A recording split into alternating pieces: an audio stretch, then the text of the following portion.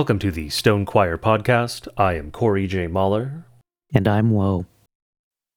Today we are going to be discussing a subject that we have mentioned numerous times in previous episodes, that is race. This week's episode and next week's episode will both be specifically about the subject of race. Now, before you delete this episode and fast forward and just say, I don't want to hear that crap, I'd like to give a preamble and a plea to those who are listening to please bear with us before you decide that this is something that's just taxing on your mind and you don't want to hear it. It's understandable if that was your first response, if you heard me say race and you're like, I'm out of here. I don't want to hear any of this stuff. There are basically three groups of people that you have ever heard discussing race in your life. First are the atheists. They're the scientists, they're the evolutionists who unfortunately have most of the data about these things, about the scientific, and again, as we've mentioned in the past, scientific means it's scientia from Latin knowledge. Science is not simply about hypothesizing, it's not about theories. Science is fundamentally about facts. And while the atheist evolutionist scientists who deal with the subject of race, specifically in terms of genetics, often have theories that are contrary to scripture, that doesn't mean that the underlying data is false. And so today we're going to be discussing the underlying data, and we're going to present our own conclusions from that data that is consistent with scripture. So that's the reason you haven't heard this before. You haven't heard someone who's willing to engage with the facts and then willing to look at scripture and see where they fit together. Because what a scientist discovers in a lab by looking at DNA is a real thing. It's actually true. And if they have evolutionary givens that cause them to apply false theories to reach incorrect conclusions, that doesn't mean that the data is bad. It means that their conclusions are bad. So we're going to discuss the data in our own terms. And it's not that far from what they're saying, but it's probably pretty far from what you've heard before. So that's group one, the evolutionists. Group two that you've heard before are basically the Marxists, people who will not really let you pin them down on what race actually means. They'll just tell you that they'll basically use it as a weapon. They're going to swing some aspect of race or racism or whatever they're talking about, specifically as a political cudgel within a conversation to demean one group or to elevate another group or to set two groups against each other politically. And it's a huge turnoff. It's incredibly aggravating. You've probably been on the receiving end of some of those lies. And so when you hear race, you think, I'm sick of this crap. I don't want to hear it anymore. That's not us. We're not evolutionists. We're not Marxists. We're not using this as a cudgel. And the third group is frankly probably the group that you were in as a Christian who, I'm going to call you naive, but it's not meant to be demeaning or insulting. It's just you've never looked at this stuff. You don't care. You don't think it applies to your life. And so you haven't delved deeply into the facts that underlie the history of the subject. The reason that that's a problem is that when a Christian ignores the facts related to race, as a Christian, you're going to then simply turn to scripture. And so it's very easy for Christians who ignore the facts, look at scripture, to reach incorrect conclusions that sound scriptural, but they're nonsense. And we're doing this episode specifically to try to get people over the hurdle of saying things like one race, the human race, as though that precludes the possibility that there are subdivisions among humans. To say that that doesn't exist is to contradict scripture. And so this episode is actually going to be broken into two parts. Today, this first episode on race is specifically going to deal with the scientific basis. It's going to be an episode that's a little bit unusual from some of the others in that we don't talk much about scripture, but we're going to talk a fair amount about Genesis, particularly Genesis 1 through Genesis 11. So from the creation through the Tower of Babel, and then we'll extrapolate a little bit from then more into recorded human history as we get records from elsewhere and archaeological evidence. But we're not going to rely very heavily on scripture. And in particular, we're not going to address any of the soteriological disputes of the notions of race, of the claim of race, of the fact of race. So if, as we're going along, you have in mind Galatians 3:28, which said that there's neither Jew nor Greek, there is neither slave nor free, there is no male and female, for all in one in Christ Jesus. I'm going to ask you, for the sake of argument, to simply set that aside. We're going to address it in the second episode. We're going to address it in detail. That could be an episode all by itself. We could do multiple episodes just on Galatians 3:28. We're not going to address it today. So if, as we go along, you find yourself shouting at your phone or whatever, there's neither Jew nor Greek, we're going to get to that. That's not remotely what that passage means. It's not a refutation of what we're saying in this episode. So that's basically just a preamble as a plea to hear the whole thing out before you decide that we fall into one of the first two buckets of either the evolutionists or the Marxists, which is what some people online, particularly a number of pastors, have accused us of, mainly to discredit us and say that we're hateful and we're not Christian at all. Corey and I fall into a fourth group, men that have looked at this stuff, have studied it, because we see that the world cares. We see that Satan cares. You as a Christian may not think that race has anything to do with your life or with salvation or with how God operates in the world. Satan feels differently. And you can tell that even right this moment, before you've heard anything else we have to say in any of our arguments. You can tell that Satan cares because you can't get away from this damn subject. That tells you that Satan has a skin in the game when it comes to the subject of race.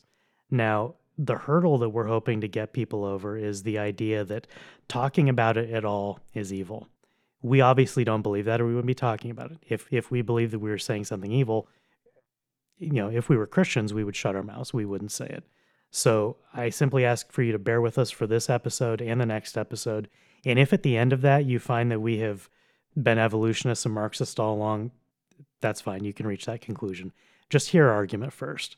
So with that out of the way, we're going to begin with, as I mentioned, the first fundamental misconception that is widely applied among Christians, and that is that there is one race, the human race. And so the argument that we often hear from Christians when it comes to race, as stated, is one race, the human race. And the underlying argument for that is that because we are all ultimately descended from Adam, we are all of the race of Adam. The problem with that statement is that it is both true and false. It is true because to speak of men as the race of Adam is accurate. But to then conclude from that all men are of the same race is to equivocate with regard to the term race. Race can refer to various levels in the hierarchy, in the ancestry of a particular life form. And so, for instance, a good example would be, you can speak of the race of dogs. Usually for dogs, yes, we call them breed instead, but it's the same thing, same concept here. If you speak of the breed of golden retriever, you are speaking of something more specific than just dog. They're all dogs. So a golden retriever, a Pomeranian, a Rottweiler, these are all dogs. But they are different breeds of dog. The same for humans. You can speak of the race of Adam, human beings, as being one species, because we are in fact one species. By any reasonable definition of that term, all of humanity, one species, the race of Adam. But we have over time, according to God's good ordering of creation, become separate races, distinct from each other. Because as we moved, we adapted to the areas where we started to live. God designed it that way. It's very clear. He gave us the order, be fruitful and multiply, fill the earth and subdue it. That was what we were supposed to do. Different groups moved to different areas. And so, as that happened, you have the creation of the different races as they exist today. Now, of course, the real genesis of this is, in Genesis, is right after the flood. And the reason we have a real break there is because you have, obviously, from Adam and Eve, up until the time of the flood, you have man proliferating over the face of the earth. There are various genetic differences over time. We don't know as much about the antediluvians as we do about those who've come after the flood, of course. That would be us in the latter category. But you have a bottleneck. And that bottleneck is Noah, his wife, his 3 sons, and their wives. We don't know the genealogy of their wives. Much of the genetic variation we see today probably came from the wives of Noah's sons, because obviously Noah's sons very closely genetically related. The wives, not necessarily so closely related. And they spread out after they got off the ark. The ark came to land in Mount Ararat, which our best guess is eastern Turkey, or maybe a little over the border of Turkey, right in that area. And that bears out. If you look at the DNA of the various human groups, if you look at how related we are and to whom we're related, you can see that we spread out from basically Turkey. The old out of Africa hypothesis was not wildly wrong, it was off by several thousand miles, because the ark came to land in roughly modern-day Turkey. Europeans are descended from Japheth. Japheth moved north and west, filled Europe. Eventually, some became sailors and also filled the southern end of the Mediterranean, which would be North Africa. The Shemites stayed in the Middle East and also moved eastward into what is today Asia, and the Hamites moved south through Egypt and then into Africa. Probably assumed that the Sahara was not quite as big at the time, so it was more passable. And that is how you end up with the modern racial groups. They spread out from Noah's Ark, descended from the 3 patriarchs, and so you have essentially 3 major groupings of human beings, major divisions of human races. Within that, yes, you have smaller divisions, to go back again to the term of race and what it means, going from the smallest up to the greatest. You could speak of the race of Germans. Then you could speak of the Germanic race, which would include the English and the Dutch and others. Then you could speak of the Japhethitic race, which would be Europeans descended from Japheth. Then you could speak of either Noah or Adamic race, which would be all men. And so it's important to note how the term is being used and not to equivocate, not to conflate the different senses of this term, because that is often deliberately misleading, but in many cases for Christians, it is unintentionally misleading because there is a use of a term as if it were univocal when it is not. I think one of the toughest things that Christians have to face when looking seriously at the data about these matters is that, as I said, group 1, the atheists and the evolutionists who do most of the research, who control most of the publication, historically they haven't lied about the data, although that's happening today just in the last 5 and 10 years. There's more deliberate fudging of the data, specifically to accord with what Christians claim as their own morality, to say one race, the human race. Today, the scientists are now saying the same thing, and they're altering their data to achieve that desired outcome when the data doesn't support it. So as you delve into this, it's a real challenge because you're forced to listen to people who are going to reach incorrect conclusions based on their faulty givens. And most people are not really equipped to sort the good from the bad, to look at data that itself is sound, is solid, like, for example, genetic data that bears out what Corey just said about 3 different racial groups that are present in genetic data. You can look at someone's genes and determine based on statistical analysis which of those major buckets they fall into. And in fact, with a reasonable probability, which of the smaller buckets they fall into. It's not 100% certain, but even when it's off by a bit, it's not going to be off by much. You're not going to look at the DNA of a German and mistake him for a Ghanan. You will mistake him for a Frenchman. You could mistake him for an Englishman. You're probably not going to mistake him for a Bosnian. And again, you're not going to mistake him as Japanese, even at the genetic level. You have no idea where it came from. Like it's a blood sample that from which you extracted DNA, or epithelial, wherever you get your DNA sample, when you profile it, this stuff is present. And so you don't need to be a Christian to look at the data. And that's a hard part of this conversation because, as I said, the evolutionary atheists who are crunching the numbers, will then reach evolutionary atheist conclusions. And for a Christian, when you're looking at it, you're faced with sorting the true data from the false conclusions, and the temptation is just to say, this is all crap. Because what you're looking at is, a scientist who will say that that the universe is 14 billion years old, Earth is 4.5 billion years old, life is a couple billion years old, and you had proteins that somehow became cells, and then a cell became a fish, and then a fish became a monkey, and a monkey became a man, and a man became a race of men. And as a Christian, you know that almost all of that is nonsense. The Earth is 6,000 years old, and all the DNA in our bodies comes from Adam and comes from Noah and the wives of Noah's sons. That's a scriptural fact. It's also a scientific fact. What the scientists get wrong are the timeframes that are involved. And so when you're looking at the raw data, you're going to find a bunch of erroneous conclusions. And I think that for a lot of people, we're doing this episode in the hope that you can at least take a basis for being able to understand these questions in a Christian fashion that is not at odds with the scientific facts. If at the end of this you just throw up your hands and say, I have no idea what's going on, I can't make heads or tails out of it, honestly, that's okay. Not everyone is equipped to be able to actually wrap their heads around this stuff. What I would say to you is that if you personally get to the end of what we're saying and say, I can't make heads or tails of it, that's fine.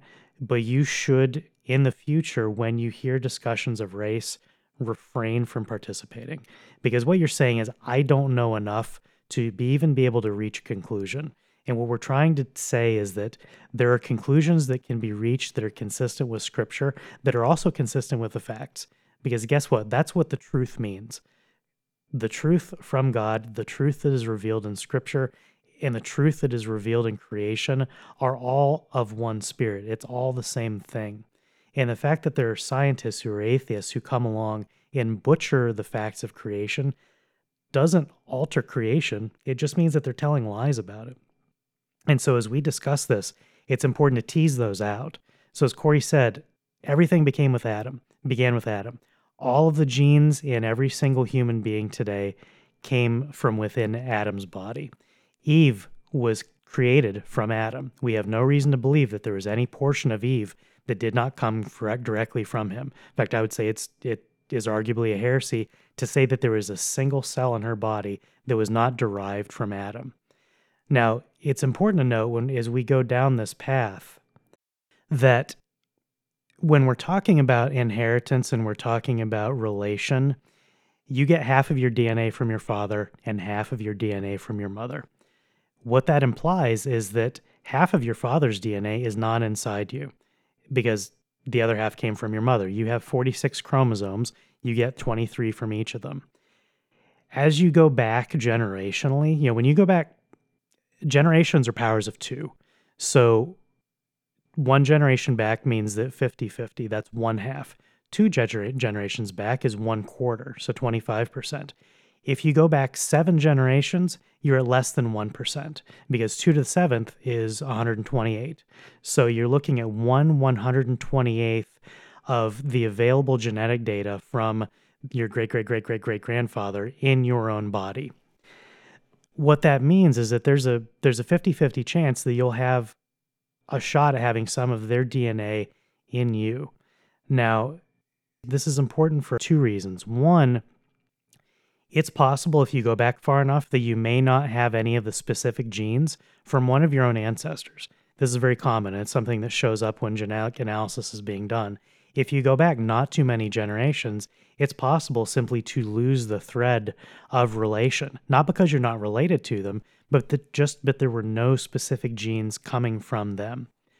On the other hand, the second vital point is that all humans are approximately something like 99.2, 99.5% the same genetically. This is one of the arguments that's made for one race, the human race, saying all the genetic variation among various human groups is in that last 0.5%. The reason that's misleading is that chimpanzees are about 98.8% the same as human DNA, which is why the evolutionary scientists will say fish, monkey, man race, because they see the similarity between the monkey and the man and say, well, clearly they came from the same place. As Christians, we know Well, that's not the case. and even more ridiculously, dogs are 94%. So Yeah. is it one race, the mammal race? Cats are 90%.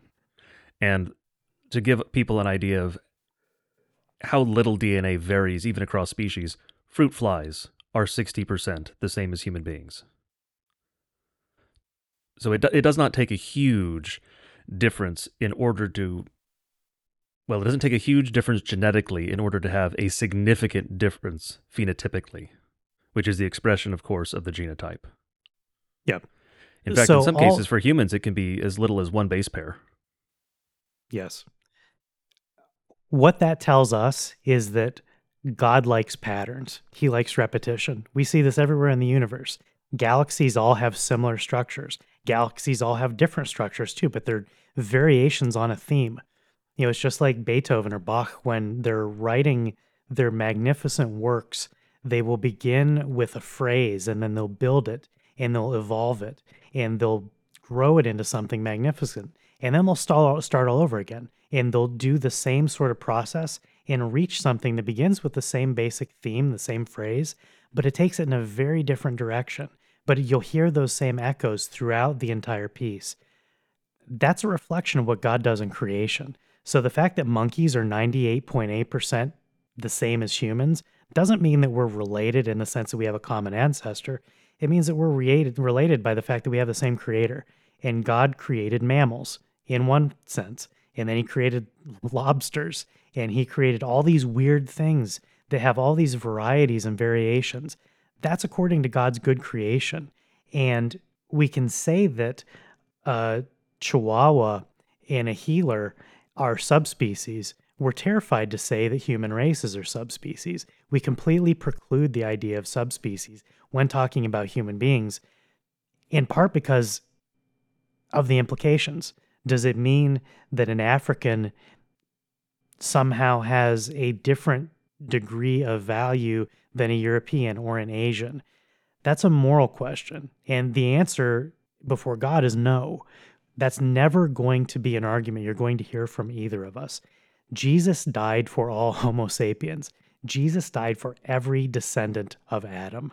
That's all of us, regardless of any of these differences that we're talking about in these episodes.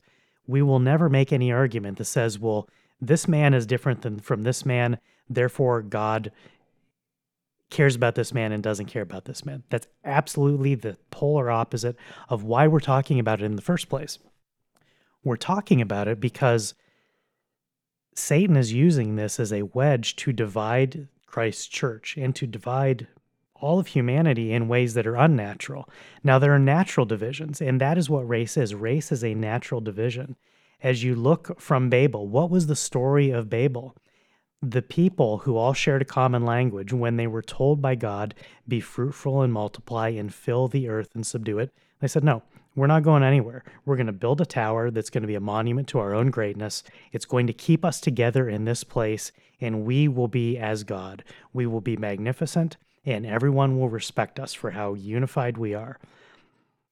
That is the spirit of this age. One race, the human race, is the cry of Babel.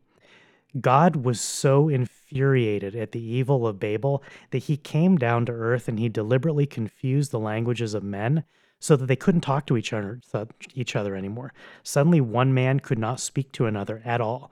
You have one guy speaking Proto-Germanic and another guy speaking Proto-Japanese. They're aliens to each other. Even though by blood they're related, God said, you know what? You didn't go your separate ways. I'm going to separate you because you're never going to be able to communicate again. And they did. That was what it finally took, was the division of language to separate groups, which were then still fairly closely related because they'd only recently come off the ark. I don't know if we know how many generations, but it wasn't very long. Those people were scattered across the face of the earth by God because they were crying one race, the human race. God said, this is evil. I am stopping it now. And so what did he do? According to Acts 17:26, he appointed the boundaries of men and the boundaries of their dwelling places and the numbers of their days. He said, you're going to go here and you're going to go there.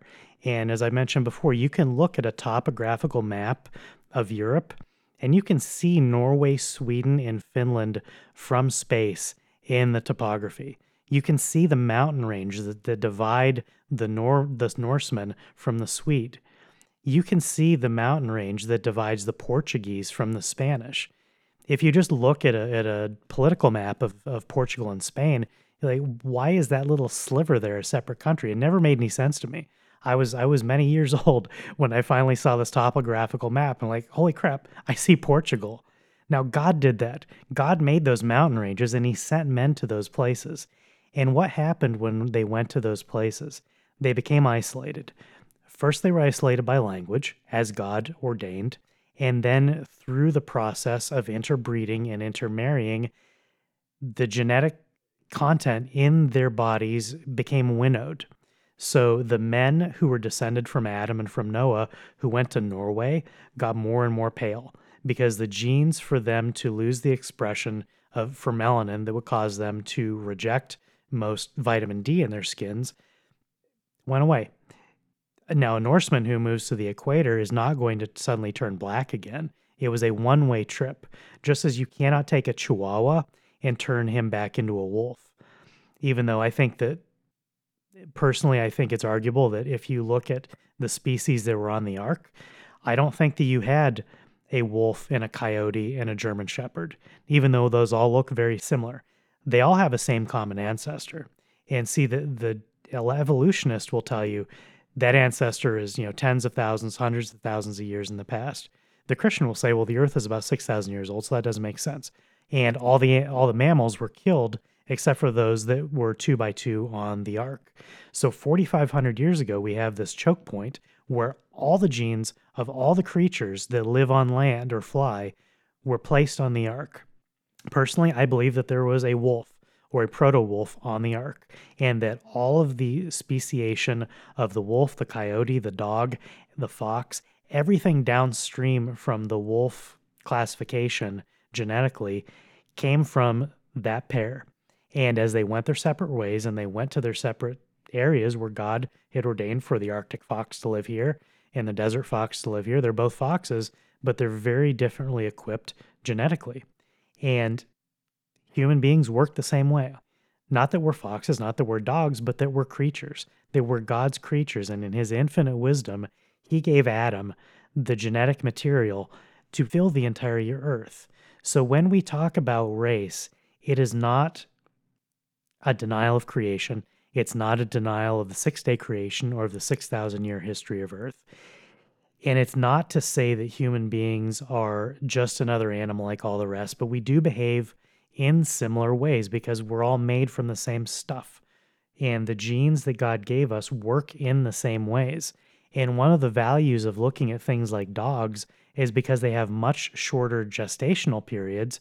You can get, most of the dog species, subspecies today didn't exist 200 years ago. They all have a common ancestor that's almost in living memory. If you get a really old person who remembers another really old person from their family, that person would be able to remember the ancestor of all the dogs today. Even though that person 200 years ago, if he looked at a Chihuahua and looked at a St. Bernard, be like, what is this stuff? I have no idea. It looks like nothing I've ever seen. Genetically, they all came from the same place. We're talking about the same thing with people. And it's not a denial of humanity, and it's not a denial of salvation. It's saying that this is how God has chosen to work in the last 4,500 years since the flood in human lives. And that's one of the big hurdles because the data sounds atheist, but the conclusions are entirely consistent with Scripture, and they're also entirely consistent with observable reality. And that's something that I hope people will take away from this discussion, is that we're not talking about theories, we're not talking about hypotheses, we're talking about measurable, discernible facts, and ones that actually have consequences. And we'll deal with those consequences in future episodes. But first, we need to establish that this stuff is actually real, and it's not a threat to your faith to look at it as a real thing. In fact, the real denial of the faith comes from denying these things.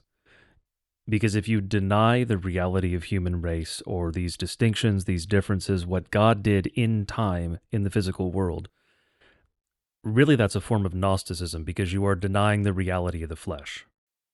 And so that is a violation of the first article of the Creed.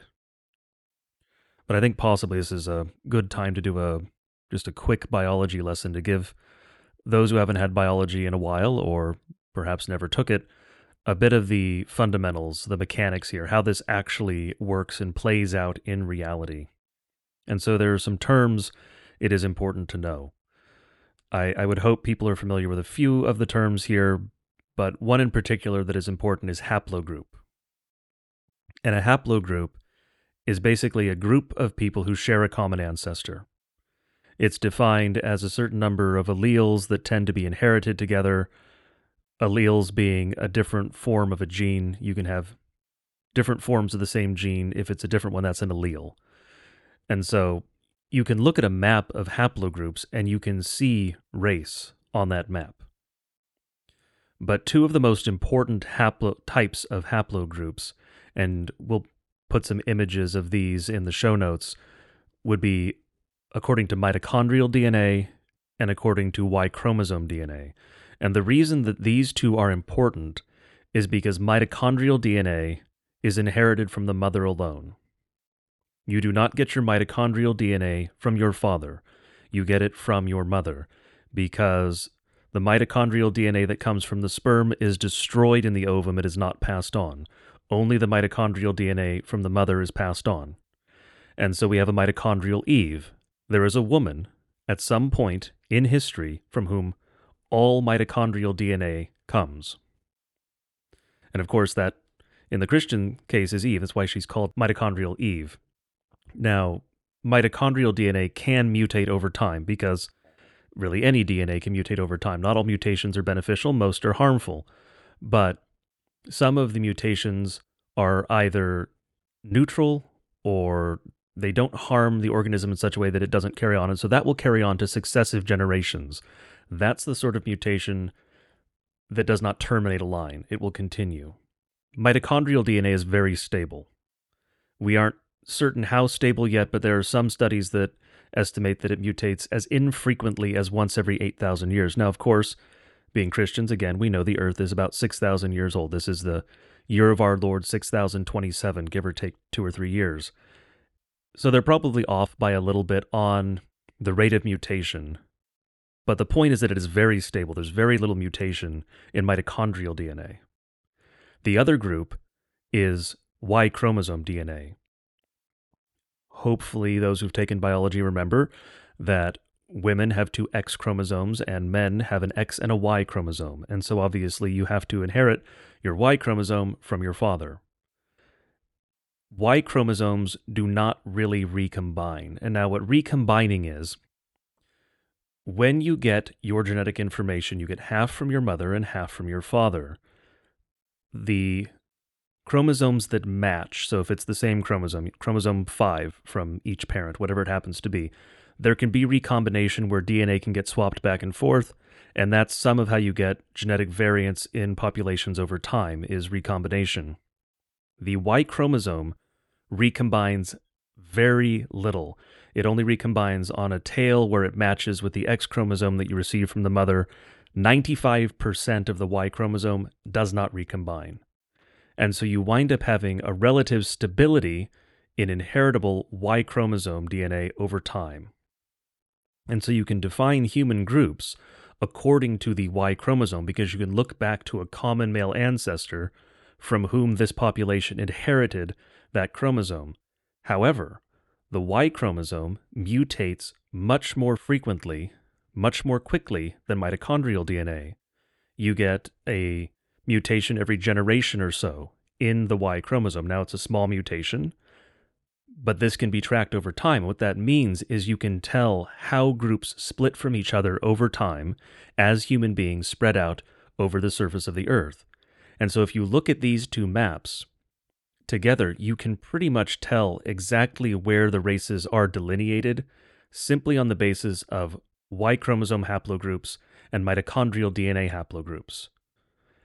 And again, we will put the image the images of this in the show notes. You can literally look at it and go, I can see the Japhethites on here. I can see the Hamites on here. I can see the Shemites on here. I can see Germanic Europe versus Slavic Europe versus Celtic Europe. These are real things that can be seen and tested in the real world, and they do not disagree with our faith whatsoever, because they actually prove, again, it's further proof of the truth of the scriptures, because you can see the groups that spread out from the ark.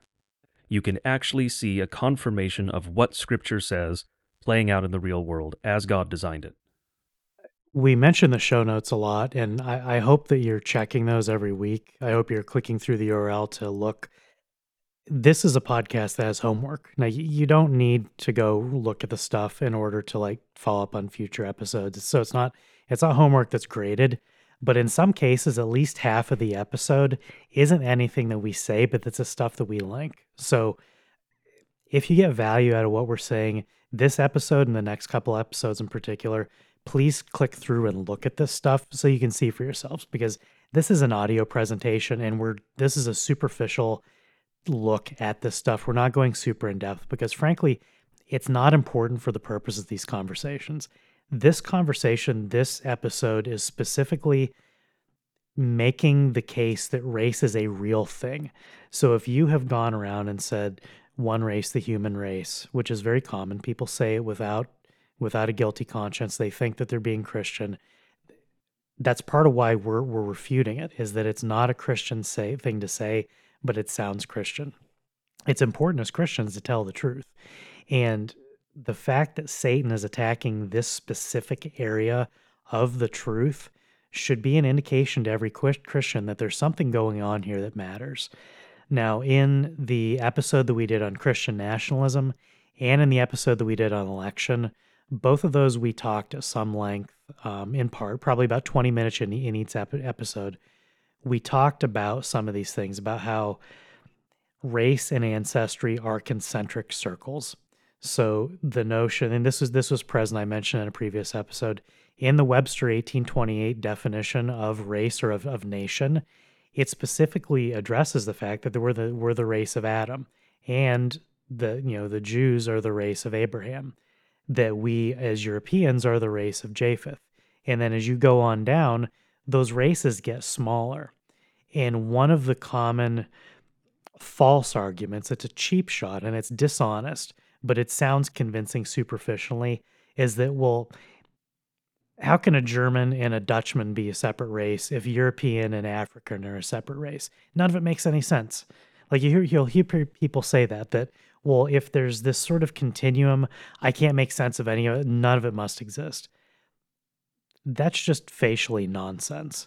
The fact that you have a mother and a father, and that your third cousins have a different mother and father, and yet you have a common great-grandparent, however far back it goes, doesn't mean you're not related. It just means that you're related to a different degree than your immediate cousin or your brother or sister.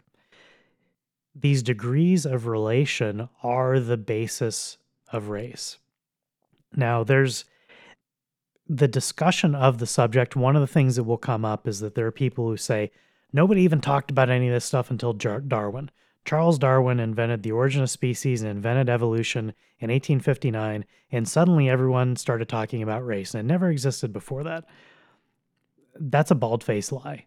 It's such a laughably retarded lie that it beggars belief that it even exists.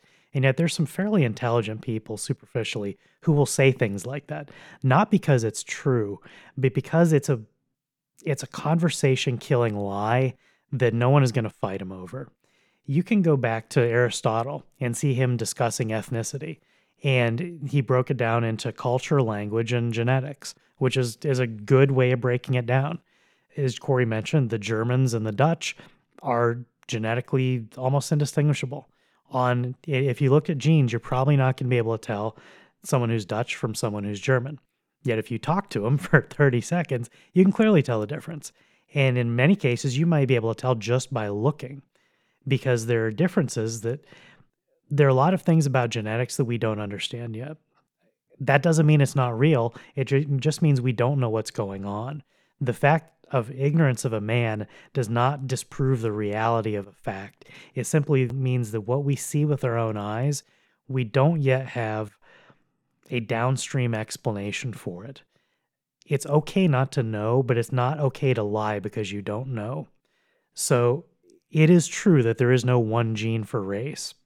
And we'll get into this more in a little bit, but the reason that there's no one gene is that race is so inextricably linked to who you are as a human being, as a man or woman that God created in time, from all of those fathers and all of those mothers going all the way back to the flood and back to Adam.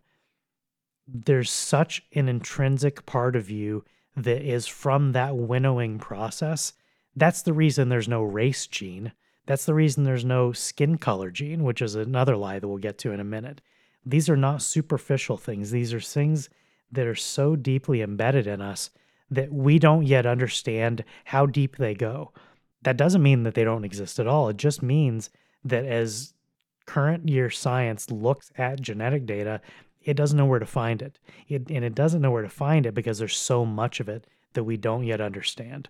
So looking at these things and saying, well, we don't understand, doesn't preclude the existence of a thing. It just means we don't have an explanation. And it's okay as a Christian to leave it at that. There are lots of things we don't have explanations for. That doesn't mean they're false. And the fact that some of these discussions are coming from atheists and from evolutionists who have harmful intent in mind when they spread their lying conclusions doesn't undermine the reality of the created order that God has given for all of us to observe. And that's the important part of this. So to expand on, you brought up skin color. It's a good place to expand on that since we just went over the genetics as well. There are those who will try to argue that because you see different skin tones in different parts of the world, despite them clearly being different races, which is interesting. They're importing that assumption in there. But for instance, there are fair-skinned Japanese. There are fair-skinned Europeans. There are many fair-skinned people in the Middle East, even to this day, despite the various conquests that have taken place since the time of the New Testament. But it is not skin color that is the determiner of race. It is genetic descent that is the determiner of race, and that's why we speak of the race of Japheth, or the race of Shem, or the race of Ham. It is because a race is founded by a founding stock. Now, the genes that express and cause skin color may be shared across people groups. As mentioned, there are fair-skinned peoples in various parts of the world. There are dark-skinned people in various parts of the world. There is some genetic relation between the Aborigines in Australia and sub-Saharan Africans, but they are distinct people groups despite having the same skin tone, because race is not skin tone. Skin tone is part of your phenotype, and again, your phenotype is the physical expression of your genotype. Your genotype is your genetics.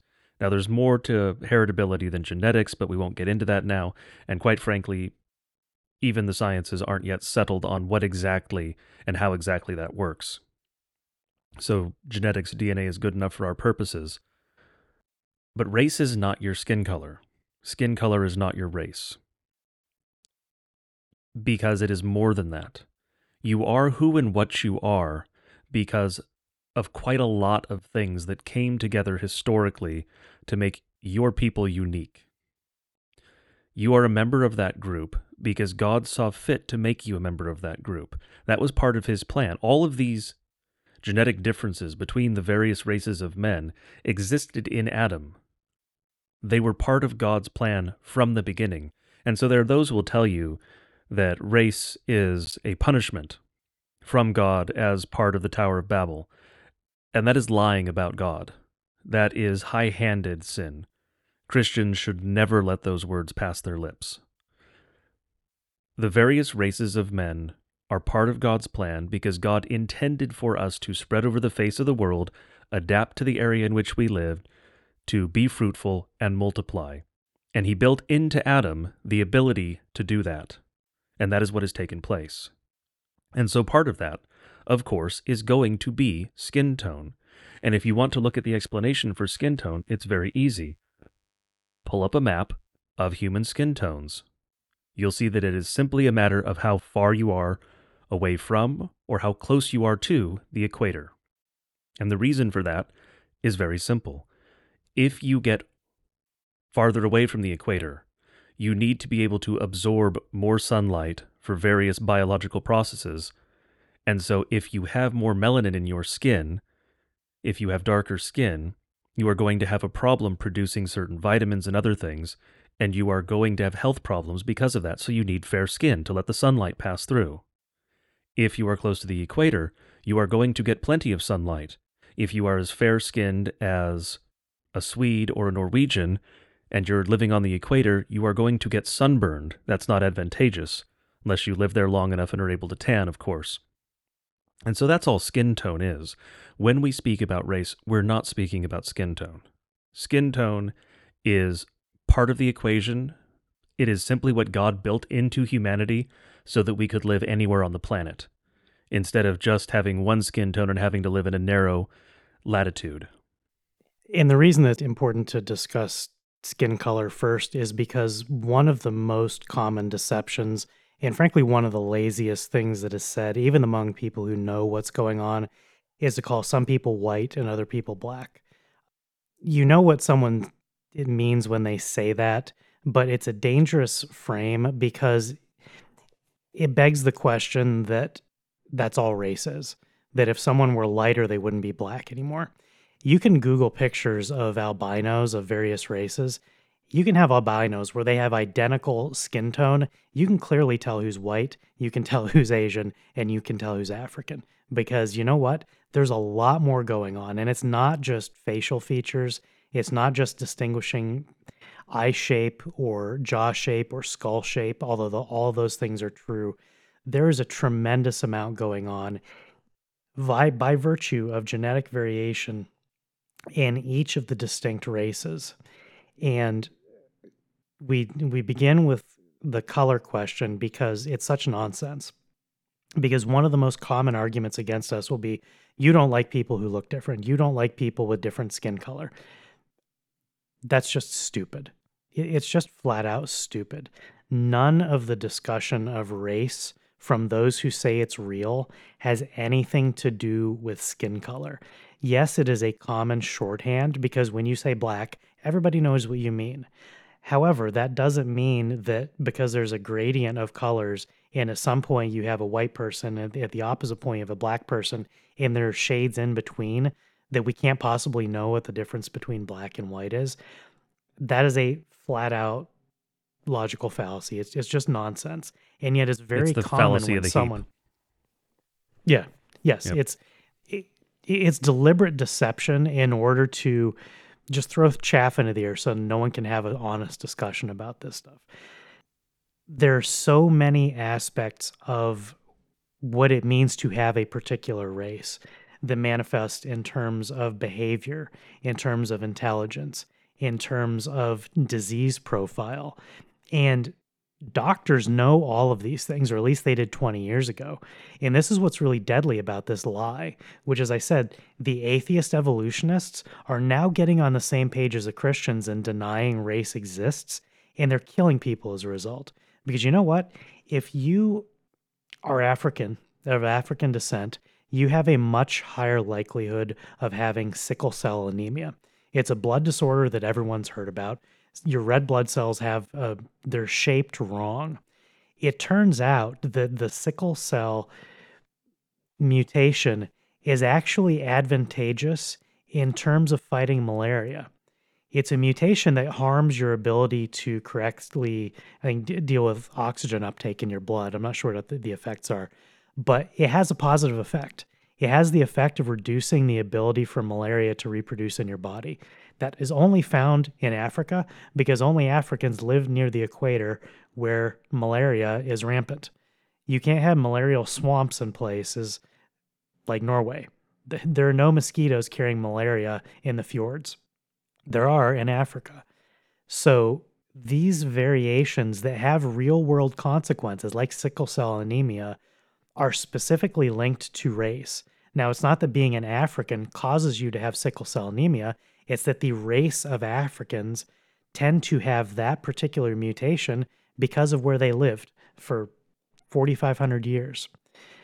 The same is true across numerous other groups. If I had a friend who married a Jewish girl, and so when they had their first kid, she had to go to have specific prenatal testing for lots of different genetic diseases that are particular to Jews. If he had married someone who's white, it wouldn't have been an issue. But Jews are more likely to have Tay Sachs. They're 40% more likely to suffer from schizophrenia. And all these things are genetics. When I say Jew, I'm not talking about someone who reads the Talmud and wears the funny hat. I'm talking about someone who's descended from those who identifies the race of Jews. Now, it's not hateful to say that. I'm not saying curse these people because they're Jews and I want them to have bad diseases. They have bad diseases in their genes that are particular to them. These variations are racial. And today, as I said, doctors are now ignoring this stuff. We're saying, oh, it's all one race, the human race. You can't possibly have any differences. Well, that's going to get a lot of people killed who wouldn't have died if they had received the appropriate treatment. And I think as Christians, we need to be really concerned about the fact that an unexamined given that we brought forward to say, well, we're all descended from Adam, so we're all exactly the same. And scientists for a long time were saying, no, that's not true at all. We have all these meaningful differences in our bodies, in our genes that have profound physical consequences. Now suddenly the doctors, the so-called experts, are denying those things and they're using the same rationale as the Christians. As we've said before, that should really concern you because they're going to get people killed by lying. Lies cause harm. They always cause harm.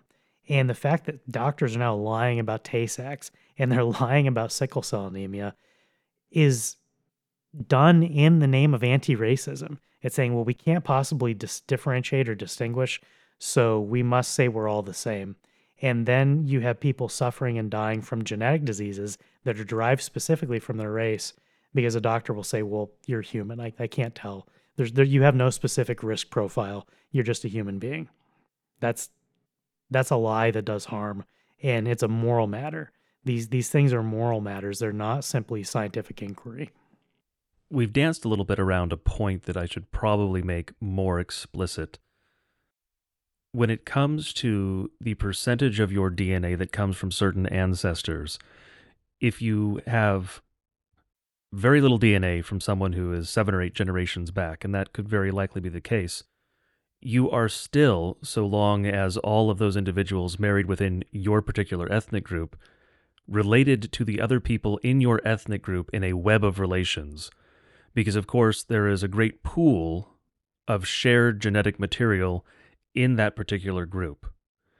And so you will be more related to any randomly chosen member of that group than a member of another group somewhere else in the world. And so, for instance, if you are descended from the Dutch, living in the US, you're descended from the Dutch. If you went to the Netherlands, you would be more related to any random Dutchman you found than if you were to go to Africa and pick anyone in Africa. And this shows up in a couple places in the same sort of vein as the medical issues.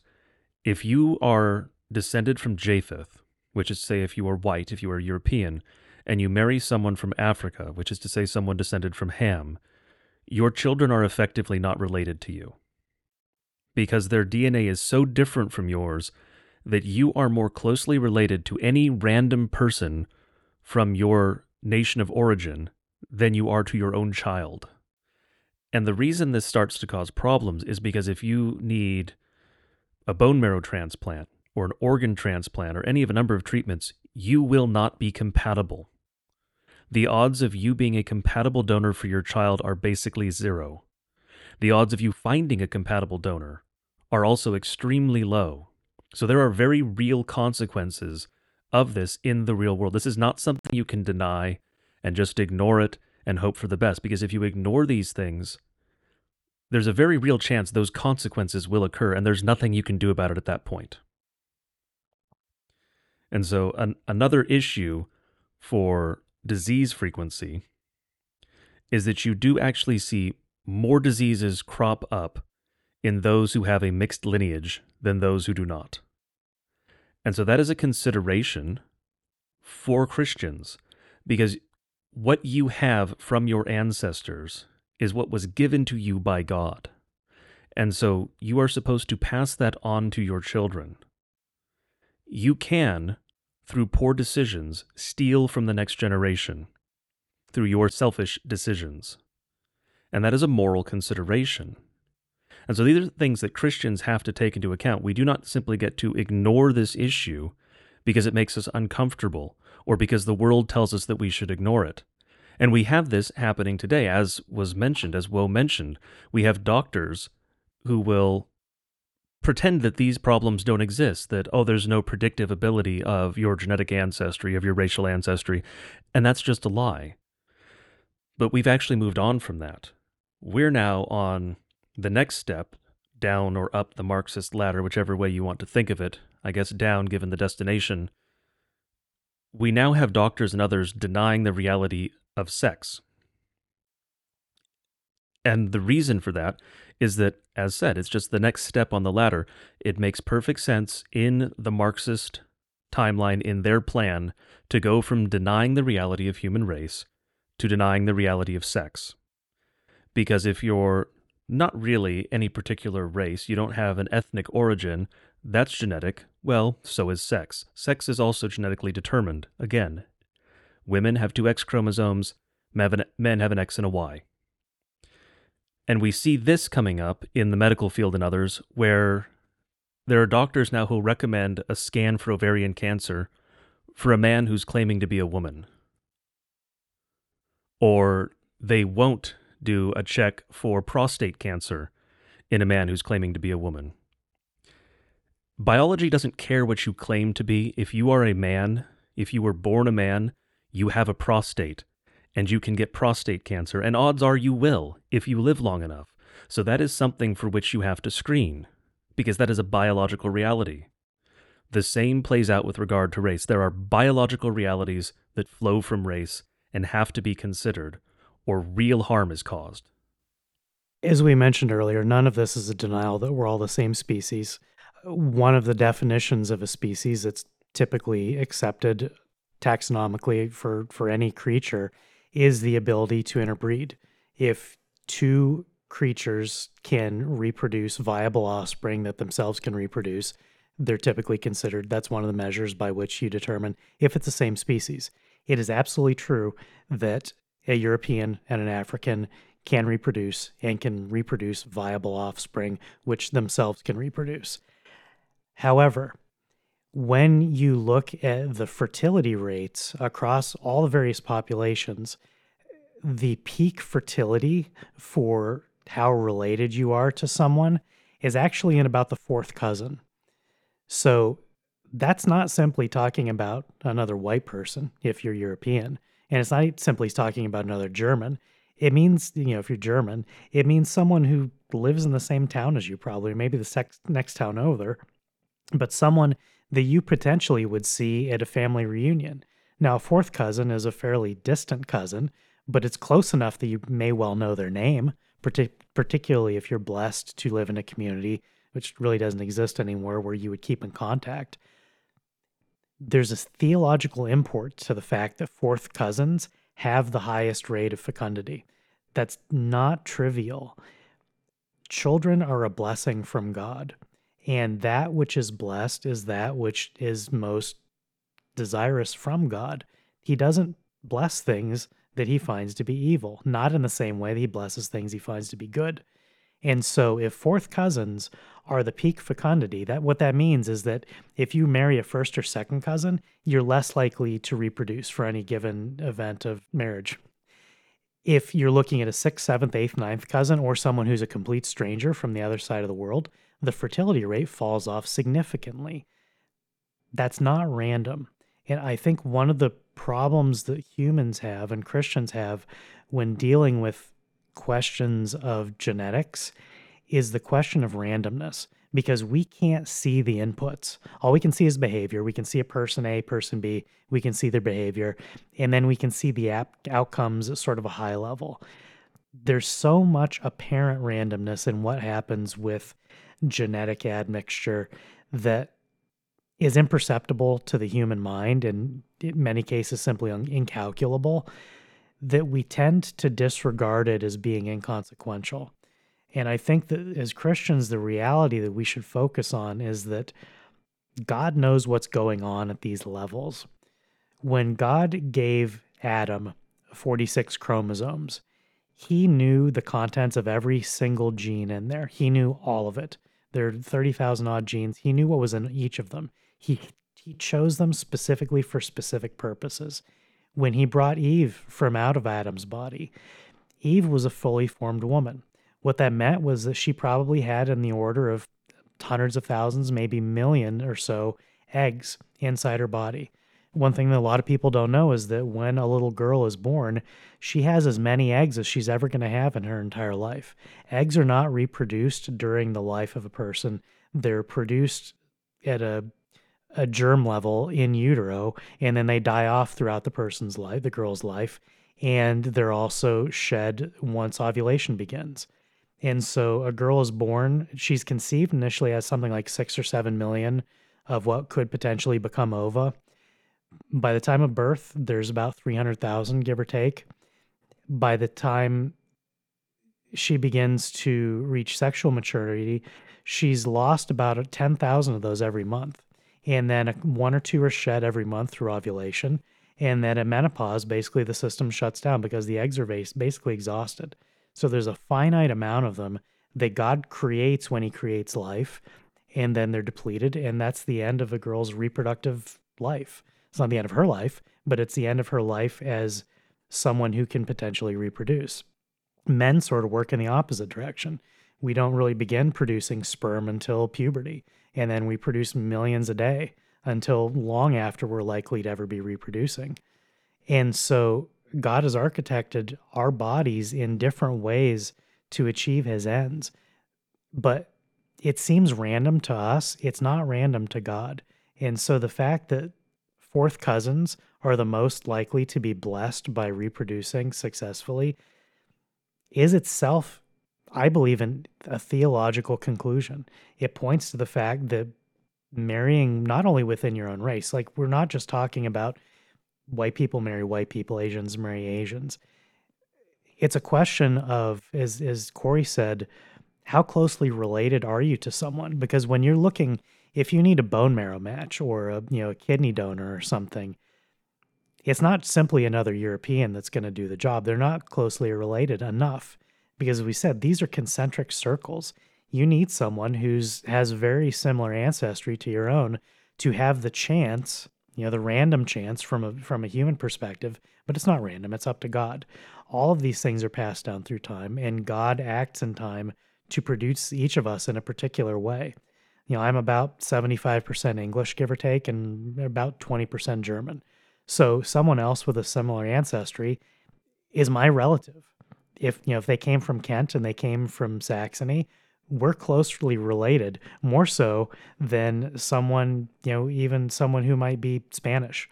I would be more closely related to a random Englishman that was 20% Dutch than to a Spaniard, by virtue of the fact that these things group over time and tend to cluster.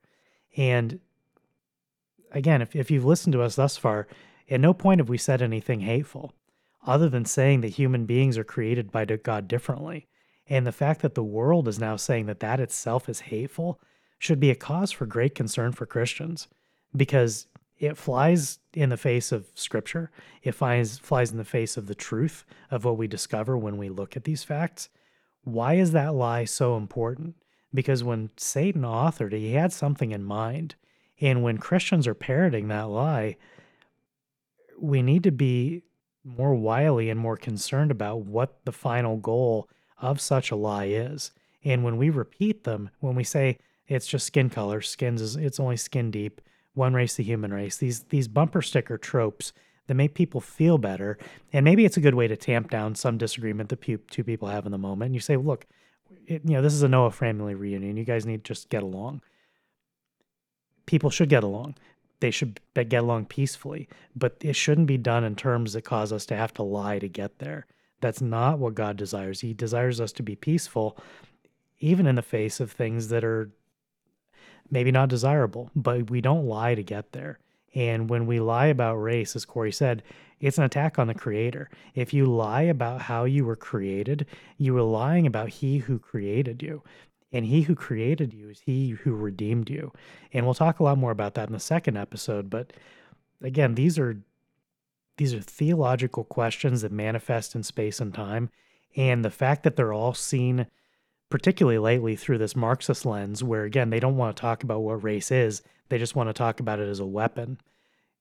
We as Christians must get away from accepting their frame and looking at the actual ground truth of these matters, because failure to do that is setting us up for failure. Because whatever lie you want to adopt, Satan has a step 2 or a step 3 for that lie. He knows what the next move is, even if we don't. And that's why it's so important to guard ourselves up front against not repeating some of these deceptions. To go back for a second to something we said earlier, to give people a hard number, since some will not be familiar with this, when we say that one human being to another is going to be somewhere between 98 and 99.9% the same genetically, human beings have 3 billion base pairs, roughly, in our genomes. So a difference of 0.1% is 3 million base pairs.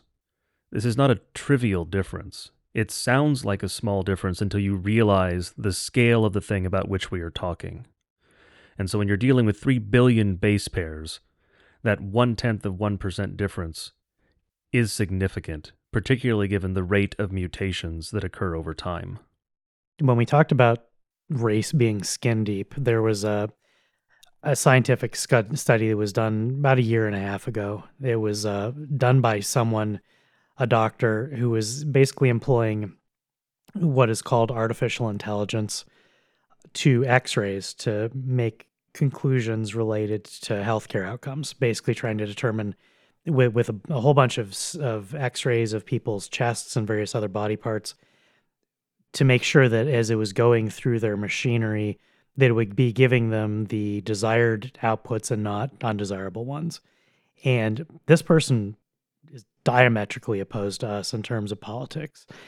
In fact, I actually had trouble finding the thread earlier today because the screenshot that I had of the thread was from a Dr. Luke, and now he's, I think, Dr. Laura. The guy who did this is now pretending to be a woman. So that gives you some idea where he is on the political spectrum.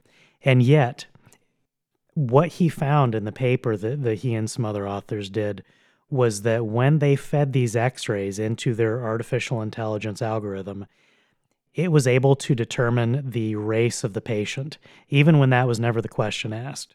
Now, the race that they were using wasn't anything based on genetics. It was simply self-identified. If the patient said on the form, I'm white, I'm black, whatever, that was what they correlated back to the images. Now, the important thing is that they never told the computer anything about any of the racial data. They just said, here are a bunch of chest x-rays. Can you divide them up? What they found was that with a clear chest x-ray, the machinery, the computer algorithm, with 99% accuracy, was able to determine if someone was European, African, or Asian.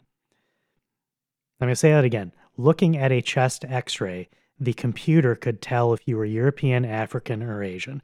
No other information. Now, the authors completely freaked out because they're like, oh my God, the computer's racist. What do we do?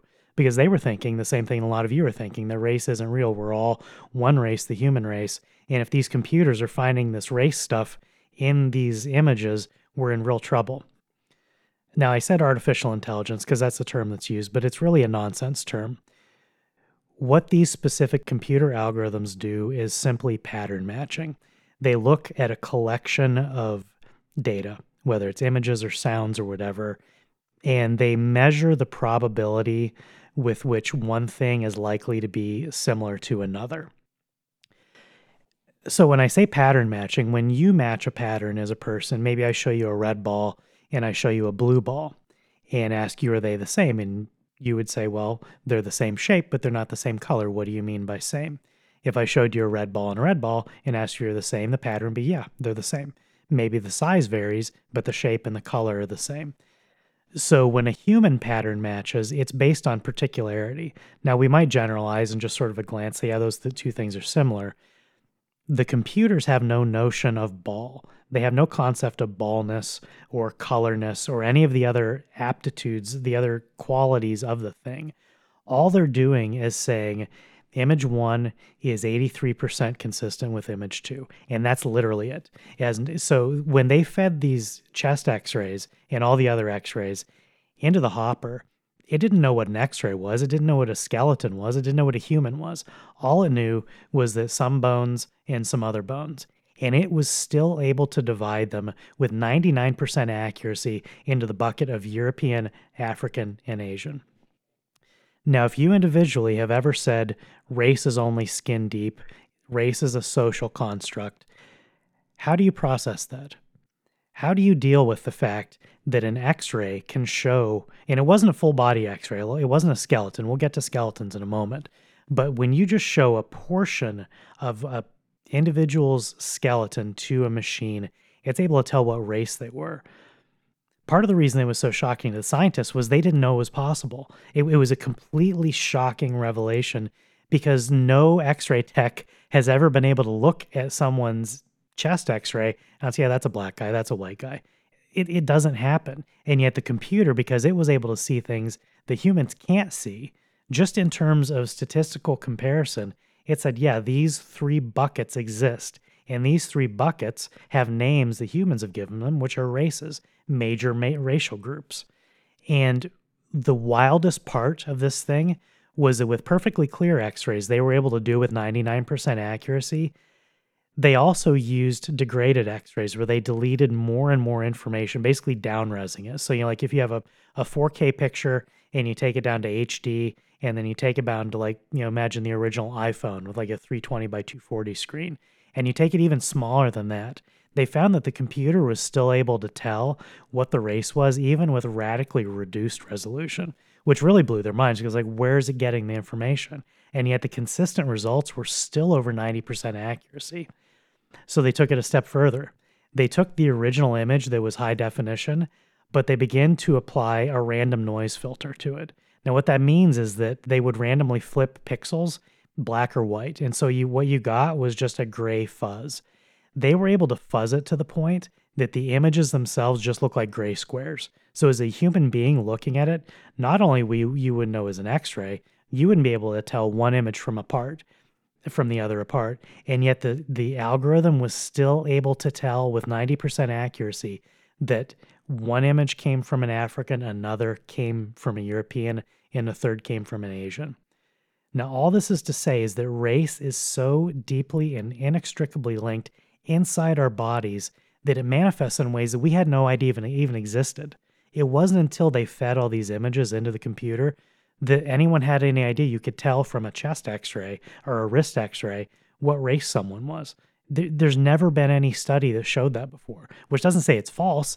It was an absolutely true discovery, but it was completely unexpected, and was unexpected by people who were terrified. The paper that they wrote was basically, oh my God, the computer's racist. How do we lobotomize it? Because again, if there's one race, the human race, and yet the computer is saying this guy is white, this guy is Asian, if you deny race, you're going to be terrified of the fact that the computer is reaching impermissible outcomes. And so it was a cause for hysteria, but I look at it and say, well, on one hand, it's kind of surprising how much it was intrinsic, but on the other hand, it's not surprising at all. It's because we know, as we pointed back in the albino example, facial structure, skull structure is radically different. There are intrinsic aspects of human beings that are distinctly categorized by race that have nothing to do with skin color. They have nothing to do with anything except for after thousands of years of variation, of genetic variation, we've come out differently, which again is not a value judgment. It's just saying that we're different in observable ways.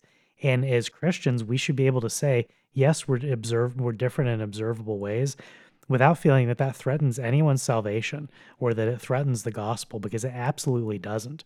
What does threaten the gospel is lying about these things, and that should be our chief concern. So it's interesting that a machine would be able to pick out race from something that, for a human being looking at it, it would be effectively noise. There would be essentially no signal there that would be discernible by us. And that was just with chest x rays. Human beings can actually tell, trained human beings, obviously, can tell from skeletons the race and the sex of someone, because there are very distinct formations, the way the skeleton is shaped, different densities, all sorts of things that you can tell. So you can tell the race and the sex of someone from a skeleton alone. And we see this all the time. This is done all the time by anthropologists, by archaeologists, by those who are studying ancient civilizations.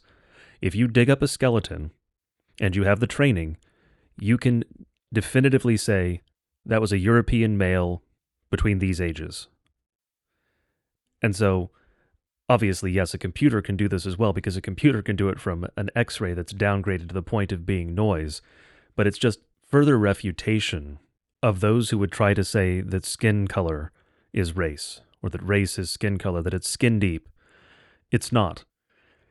There are fundamental differences, and you can see that in the skeletal structure, you can see that in the biology, you can see that in, we'll get into in later episodes, behavior and other things.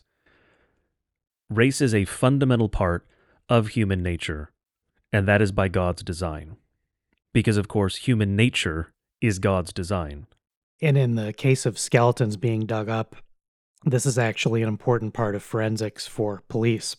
If they discover a skeleton in a field or something for a person who's been dead for some time and there's no longer any distinguishing physical characteristics, they will call in these experts who can clearly determine the race, the sex, and in some cases, even the age and perhaps the sort of life that the person led. One of the interesting things from anthropology when they're digging up older skeletons is that they can tell, for example, or any skeleton really, they can tell what sort of childhood and upbringing you had. They can determine the rate of your nutrition. Were you being fed well? Were you being underfed? They can tell if you led an active physical lifestyle.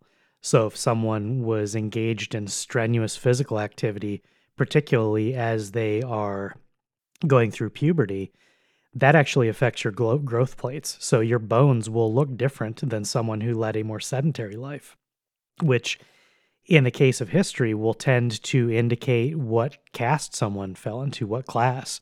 Were they a laborer? Were they a warrior? Were they, someone who lived in a castle and maybe they did those things for fun or for training, but not because it was life and death. So all of these things are manifest in our physical bodies, and they're left long after our skin is gone. And this too has become controversial recently. I was reading an account earlier today from a girl who was, I believe she was teaching a class related to the study of bones dug up by police to identify victims. And the professor who was supervising the class and the students lost their minds when she said that you can tell the race of someone by their skeleton. They went into a frenzy. They were so upset at the idea that you could tell the race of a person without looking at their skin color. Now, that's not the response of someone pursuing an academic truth. That's not the response of someone who has in their mind, I want to learn what is real. That's a religious response. When you say something and people weep and they gnash their teeth and they tear their clothes and they howl, that is religious. That is a religious response to hearing blasphemy. And we're doing this episode because it's blasphemous, not against God, but discussing race in these realistic terms is absolutely blasphemous to the spirit of this modern age, which for a while, again, said yes, race was real when they were talking about evolution, but now that they're trying to collapse all of humanity back before the Tower of Babel into a single seething mass of undifferentiated humanity with neither sex nor race nor any distinguishing characteristics apart from being a consumer, the spirit of this age is in opposition to telling the truth about these things now.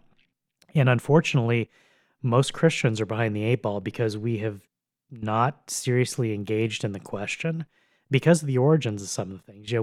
We've talked many times about the genealogy of ideas, and I've tried to focus when we discuss that on the genealogy is not simply from whence it came, but what was the original motivation of whoever was coming up with it. Now, race has always been understood by human beings. It's found throughout Scripture. We've talked about that in the two previous episodes I mentioned. The differentiation between the races has become greater and greater over time as we left Mount Ararat and finally filled the earth as God commanded.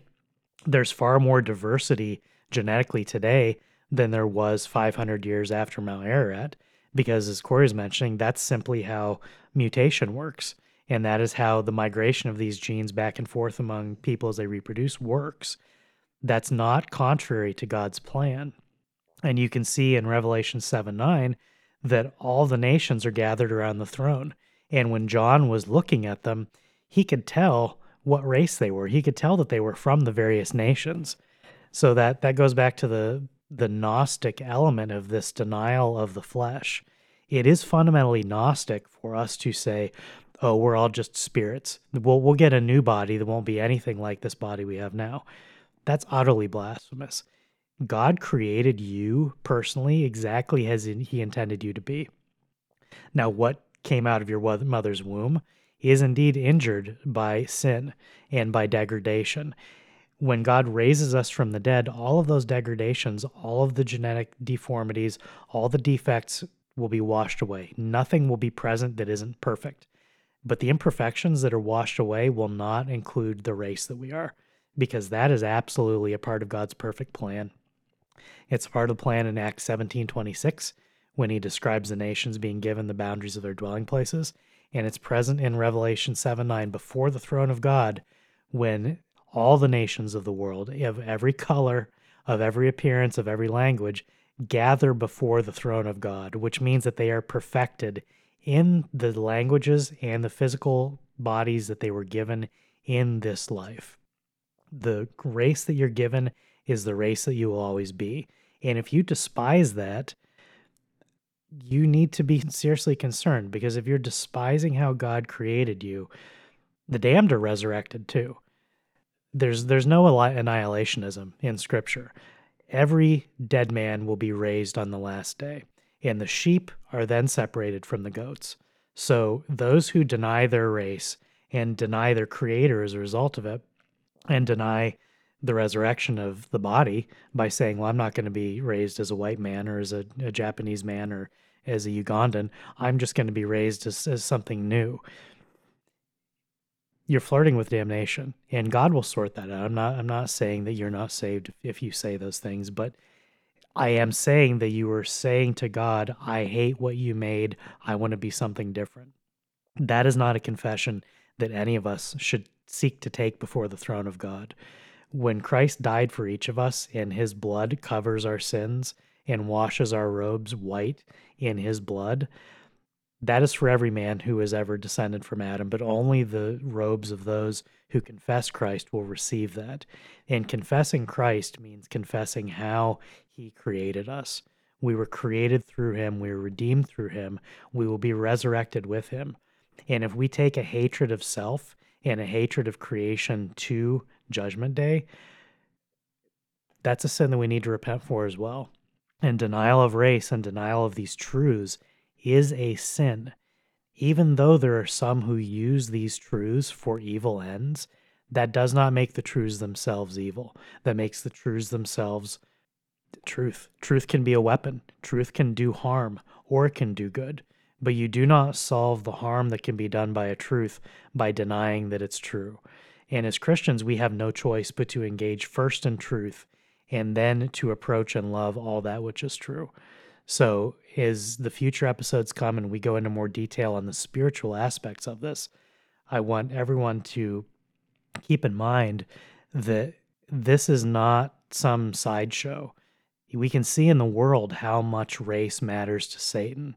And if it matters to Satan, it must matter to Christians.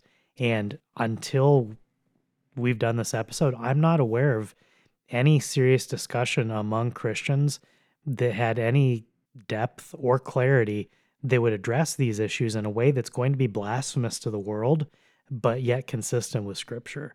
And I hope that there will be more Christians who will begin to study and think and engage in this way, because I think that the time is growing short for the church. And I think that we should be prepared to give a defense for everything, including creation itself.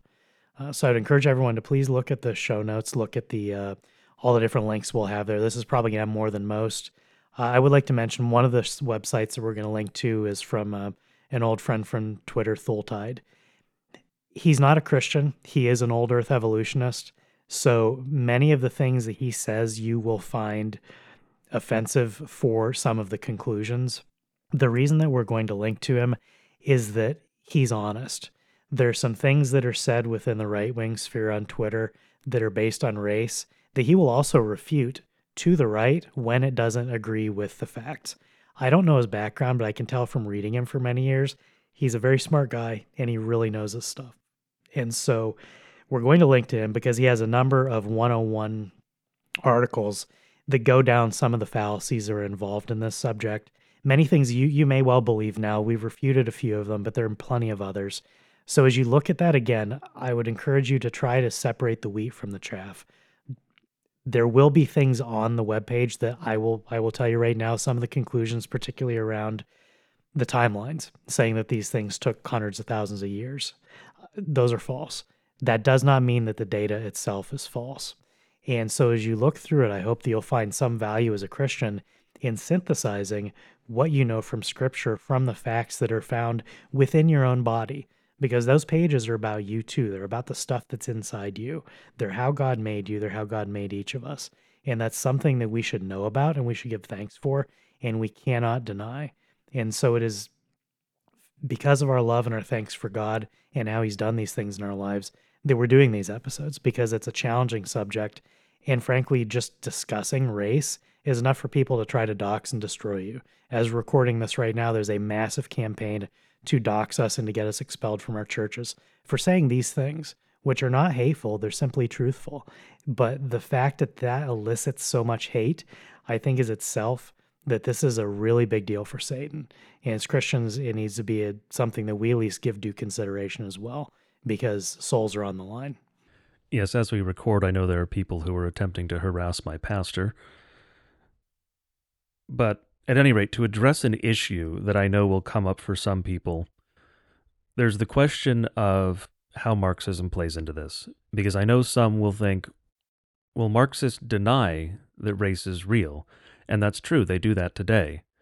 But you have to realize, as we mentioned in previous episodes, you can go back to the immediately previous episode, Marxism is a mercenary ideology. It is ends-seeking. It has no actual core when it comes to principles or anything like that. And so there is no standard to which you can hold it. It has a goal in mind, and it will do whatever it takes to reach that goal. Of course, the goal is unobtainable. It's a utopia, which for those who know a little bit of Greek know that utopia means not a place. That's why it's a joke. But the early Marxist theorists, including Marx, were all very firmly in the race realist camp. I have a number of quotes here I'm looking at from Marx, and he at the very least addresses the German, the Jewish, and I will say the African, because I am not going to use the word that he did, races. And so you have race realism from them in the beginning, and you have an explicit argument from the Marxist theorists that you have to destroy these distinctions, because the goal is a creation of an undifferentiated global humanity, without borders, without differences, all of one class. Of course, this is all impossible to achieve, but that's the goal. And because it's what we said earlier in the episode, in this episode, it's Babel. They want to remake Babel. Their goals are wicked, and they will do whatever it takes to get there. Early on, they affirm the races because they have to affirm the reality in order to argue that they need to be destroyed. Now that they have made some progress toward the ends of destruction, they argue they don't exist, and so you shouldn't do anything that recognizes that you have a racial identity, that you're a member of a nation, because they want to deny the reality of God's good creation and restore the wickedness of Babel. That is the end goal. The end goal is rebellion against God and subversion. That is what all of this is, and that is why we are discussing the issue. We discuss these issues because Christians have to know where the battlefield is and what is being fought, the issues over which we are actually fighting. Because if you're standing on a different battlefield where the enemy isn't there, it doesn't matter what you do. You've lost, because the enemy is attacking the other side of the city. And that is why we will keep harping on issues like this. We will keep addressing these issues, because these are the things that are important. If they do not get addressed, if Christians do not realize the reality of what is happening, of what the enemy is doing, then it doesn't matter how true you believe you are being to Scripture, to the faith, to God, because you are not opposing the things that Satan is attacking. You are not defending where Satan is attacking you. And that is what we want Christians to do. The church has to be defended. That is one of the duties of a Christian man, is to defend the church, to defend his family. And you cannot do that if you do not understand the enemy, if you do not know when the enemy is going to attack and where he is attacking. That is why we address these issues. We don't address the issue because we're obsessed with it, because we find it particularly interesting or anything like that. If not for the fact that the enemy is attacking here, we probably wouldn't dedicate any time to this stuff. But because the enemy is attacking it, because Christians are caught unaware, that is why we are addressing these issues. And so we need you to listen carefully to what it is we're saying and what it is we are not saying, to read through the materials in the show notes if you need the additional context. And yes, if you still have questions, please do send those. We are reading them. We know we have a backlog of them. We will address them as we have time and as they come up. But it is important for Christians to understand what is going on in the world. You are not called simply to be as harmless as a dove, but also to be as wise as a serpent. And this is part of that. So pay careful attention, do your homework, and ask questions.